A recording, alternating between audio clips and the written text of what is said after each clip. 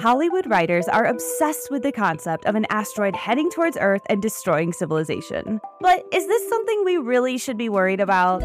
I'm Kate the Chemist, and on my podcast, Seeking a Scientist, we meet the mastermind behind a real-life mission to divert the path of an asteroid. Subscribe to Seeking a Scientist, made possible by the Stars Institute. Up to Date wants to know what you're talking about with family and friends. You can text UTD to 816-601-4777 to tell us. Again, 816-601-4777.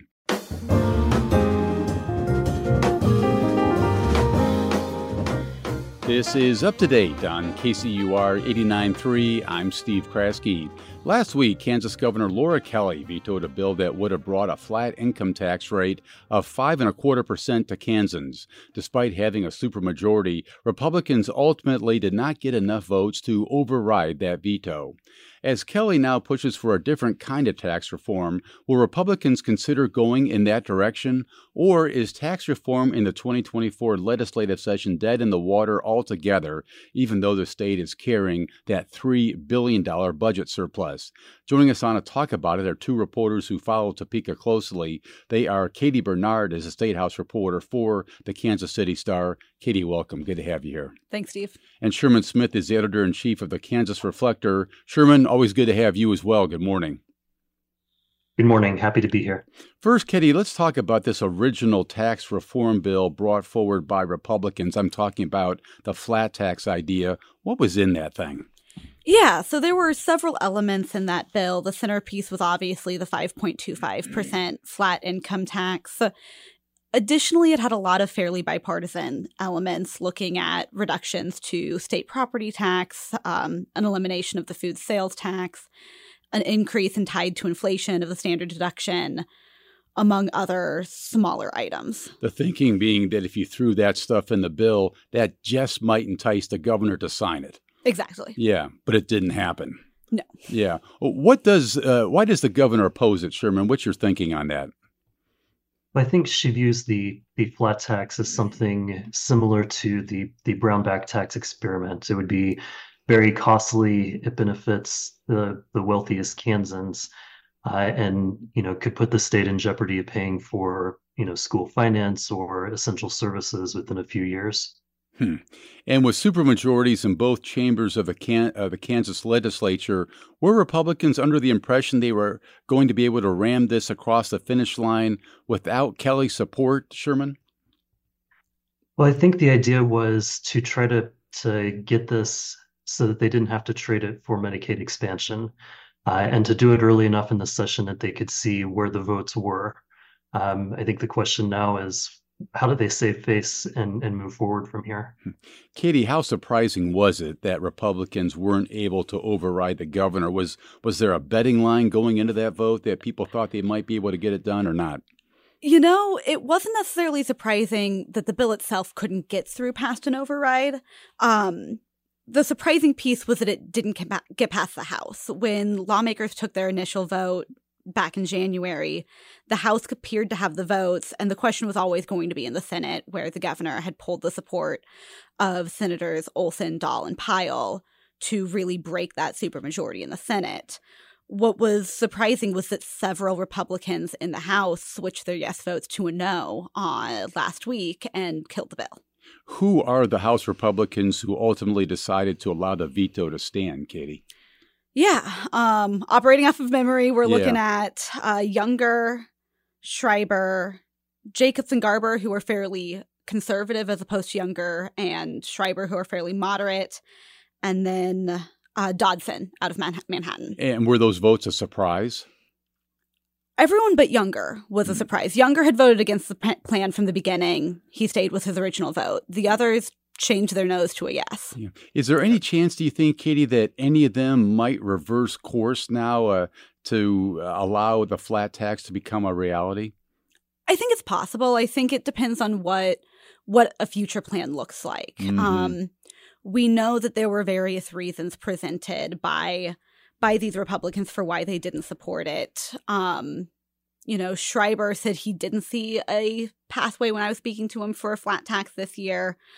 But, once you see a plan, his main concern was the cost And so if there is a flat tax that costs less, he might be on board.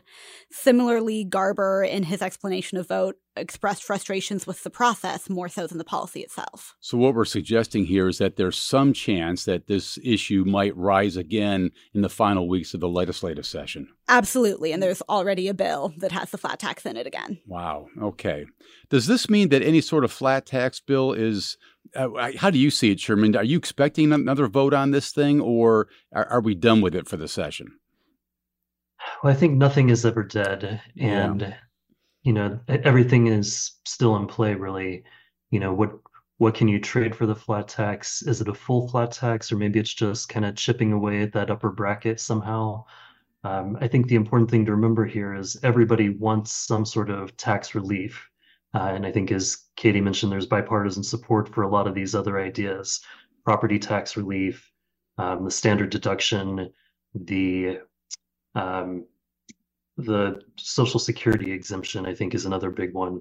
And so I think there's going to be a lot of pressure to do something for tax relief, particularly with the surplus that's projected, and especially being an election year. We just may not know until this final 72 hours what that looks like. Well, you're taking the words out of my mouth here, Sherman, because it would seem to me, dereliction of duty at this point if this legislature would once again walk away without cutting taxes in any way, given that $3 billion budget surplus that's been sitting there for a while. And I think this is at the heart of why some of the Republicans were upset about having to vote for this. They saw this as a non-starter for getting it over the finish line, and they know that there are things that they can do to provide real relief, right? If any one of these policies, aside from the flat tax, were in a standalone bill, it would pass overwhelmingly. And I think we're just seeing like a growing anger and resentment among the base. In other words, that all these ideas have been lumped into one bill, and some lawmakers would prefer that they be voted on separately. Sherman, is that what you're suggesting here? That's right. Of course, it never works that way. A couple of years ago, they threw 29 pieces of legislation, some of which had never had a hearing, all together at the last second and forced a vote on it. The idea is you throw in a bunch of things that everybody likes so that you can get the one or two things that a lot of people don't like. Well, why does the flat tax legislative leadership, Sherman, has been sort of hanging with this idea for a number of years now? Why are they so convinced that a flat tax is the way to go? Well, I think the benefactors for their campaigns are telling them it's the right way to go. Okay. Right. I think that we see powerful lobbying interests behind this, and they've tried to sell it as something that'll benefit all Kansans, even though I think people quickly see through that. If you're just joining us, we're talking about the possibility of tax cuts in Kansas and if there's still a chance that something might pass this session. Katie Bernard, again from the Star. Governor Kelly is, of course, interested in different kinds of tax reform, given that big budget surplus I've mentioned here. What can we expect from her on this front going forward now? Yeah, I think at this point, Kelly's made it very clear that she wants Republicans to come to the table. I think it was in an interview on a different radio station, she said something to the tune of, I will negotiate on almost any tax policy aside from the flat tax. And so her push is going to be to try to get Republicans to the table to have a conversation with her about this and pass something that they all can agree on. The big key that she's got in her pocket is she has threatened to bring them all back for a special session. I was just going to ask you about that. Okay. Which is an overtime session, essentially. This is a session that goes beyond the regular session that ends, in April or early May. This would bring them back again later to say, we're not going home until something passes. Exactly, yeah. And, in addition to making them be in Topeka longer, because they don't have to pass anything if she brings them back. They can gavel in and gavel out. But for every day that lawmakers are in session, they're not allowed to fundraise for their campaigns. And it's a very key legislative campaign year. Oh, that's interesting. And so the betting line is that if nothing passes during the regular session, she's going to say, hey, we're going to try this again later on. Exactly. Okay. And it's also politically, for Republicans to have a Democrat call them back into a special session for tax cuts will not be the best optics for them. Yeah. Sherman, that's an interesting idea, isn't it? What Katie just said, this idea that we're in an election year, if Republicans can't get something passed during the regular session, to have the Democratic governor say, come on back, we haven't gotten our work done when it comes to cutting taxes, that would really be a shot across the bow, wouldn't it?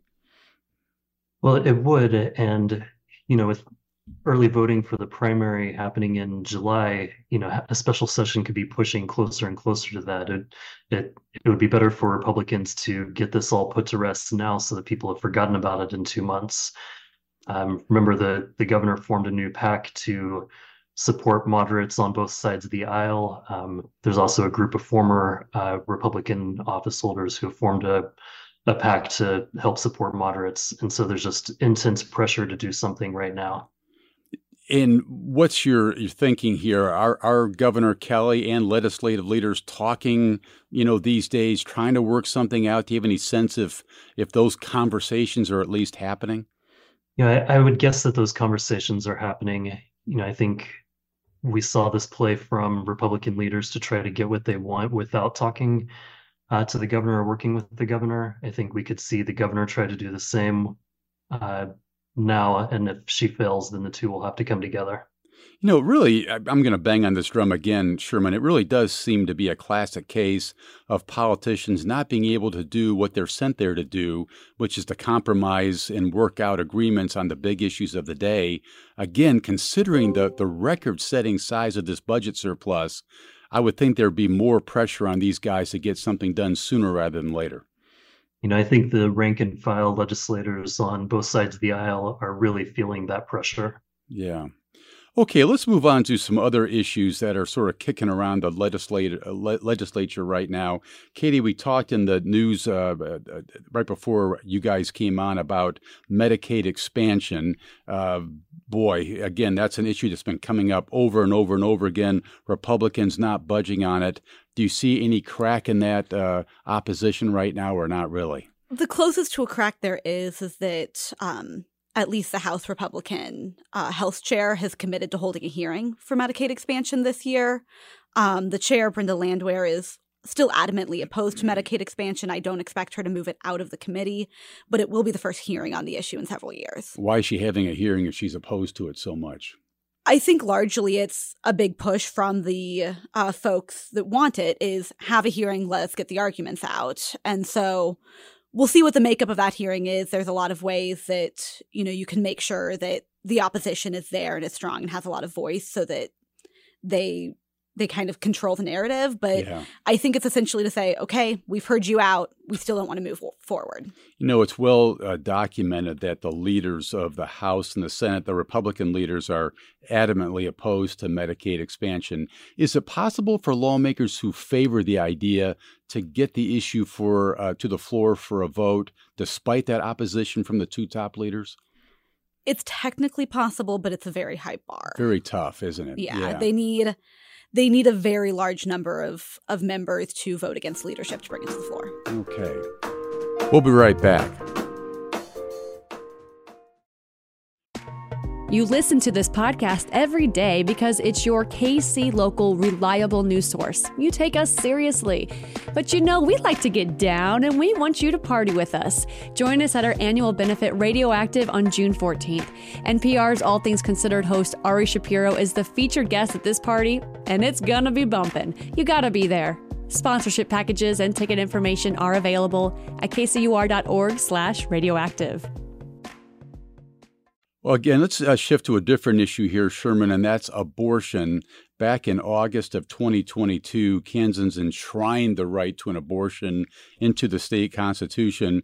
But as we mentioned on this show last week, Republicans are still trying to weaken that. And I'm wondering, there are bills in both chambers on these issues. Sherman, can you tell us about the bill that would create a felony crime of coercion to obtain an abortion? Yeah, this bill is introduced in both the Senate and the House, identical bills, both chambers. And, the idea is to, punish somebody who convinces someone to get an abortion by threatening physical or financial harm. They could be threatening deportation or threatening to destroy or hide a passport, control medications. basically, if you convince somebody to get an abortion after they've said that they don't want one, you would have committed a felony crime. It would require at least 30 days of incarceration, up to 1 year in prison, fine of $500 to $5,000. Those penalties are a little bit stiffer if the father is over 18 and the woman is younger than 18 and that person is convicted of this crime. So yeah, it's another in a long line of bills since the Value Them Both amendment was shot down a couple of years ago. I think part of this is just demonstrating a relentless pursuit of an ideology for their base. It also is a way of testing votes in the chambers to know if there's somebody they want to target in a primary. Mm-hmm. And it's also a good fundraising gambit. It strikes me as a pretty tough thing to try to prove, even if this law would pass, that proving coercion in a case like this, that would be pretty tough, wouldn't it, Sherman? It would be difficult to prove, but also, the supporters for reproductive health care rights say it's just promoting this false narrative, the idea that women get an abortion because somebody has talked them into it. Mm-hmm. It's something that really doesn't happen. Yeah. The other big bill on this abortion front, Katie, is the Kansas Ultrasound Act. What would that one do? Ultimately, my base understanding is that it would require an ultrasound before an abortion. That bill was introduced late last week. I haven't had a chance to look at it closely yet. Okay. Are these largely popular among Kansas Republicans, or are there different factions within the party on these bills, Sherman? I think it's something that Republicans would support, but their enthusiasm for it, varies from legislator to legislator. I think it's not a priority for a lot of Republicans, but if forced to vote on it, they would support it. How are Democrats like Governor Kelly reacting to these bills, Sherman?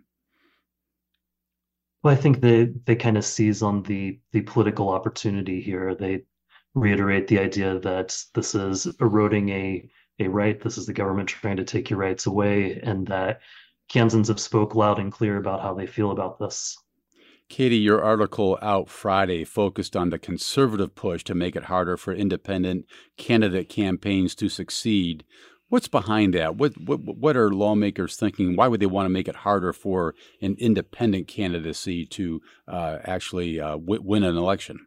Yeah, I mean, initially the stated reason on the floor from the House was the idea that, too many candidates have the ability to get on the ballot without necessarily being serious. They may do it for a personal vendetta. They may do it to tell stories to their grandkids. The clear backdrop is that independents have played a big role in Kansas governor elections for the last several years, and Republicans still blame Greg Gorman and Dennis Pyle for Governor Kelly winning in 2018 and 2022. Even though the votes suggest that most recently Dennis Pyle didn't get enough votes that would have made any difference in that race between Kobach and Kelly, right? Correct. He didn't, but the argument keeps getting made that maybe he reduced enthusiasm among Republicans broadly. Do you expect something like this to pass, or can you tell? It certainly could get picked up in the Senate. It's already passed in the House. It strikes me as something the governor may well veto, and it wasn't even close to a veto-proof majority. Yeah. What other storylines are you going to be watching in the weeks ahead in the legislature, Sherman? We just got, 5 or 6 weeks left, I think. What are you watching? The only thing they have to do is pass a budget. We'll be looking at some of the things we've talked about today with taxes, Medicaid expansion, and abortion. There's a couple of hearings this week, I think, on some more bills targeting the transgender community. So those are some of the things on our radar. Okay, Katie, what are you watching as we head down the home stretch here? The closest thing I think I'm watching is the education budget, because the Supreme Court released jurisdiction in the Gannon school funding lawsuit earlier this year. This will be the first budget cycle where lawmakers do not have active litigation over their heads as they decide how to fund our schools. And that suggests that maybe there might be a little less inclination to pass a fully funded education formula of funding here or not? That's the concern that Democrats have. Republicans say, trust us. We funded the schools the last several years. We're not going to turn our backs. Interesting. Okay. Well, you both did a great job getting us up to speed here on what's happening in Topeka as we head down the stretch. That was the voice of Katie Bernard, Statehouse reporter for your Kansas City Star, Sherman Smith, editor-in-chief of the Kansas Reflector. Thank you both very much. Appreciate it. Thanks. Thank you, Steve. Up to Date is a production of KCUR 89.3. The program is produced by Zach Wilson, Elizabeth Ruiz, Claudia Brancart, and Hallie Jackson. Our interns are Lauren Texter and Gabby Martinez. Paul Nakatura works our board. The theme music was composed by the great Bobby Watson. I'm Steve Kraske. Thanks for listening.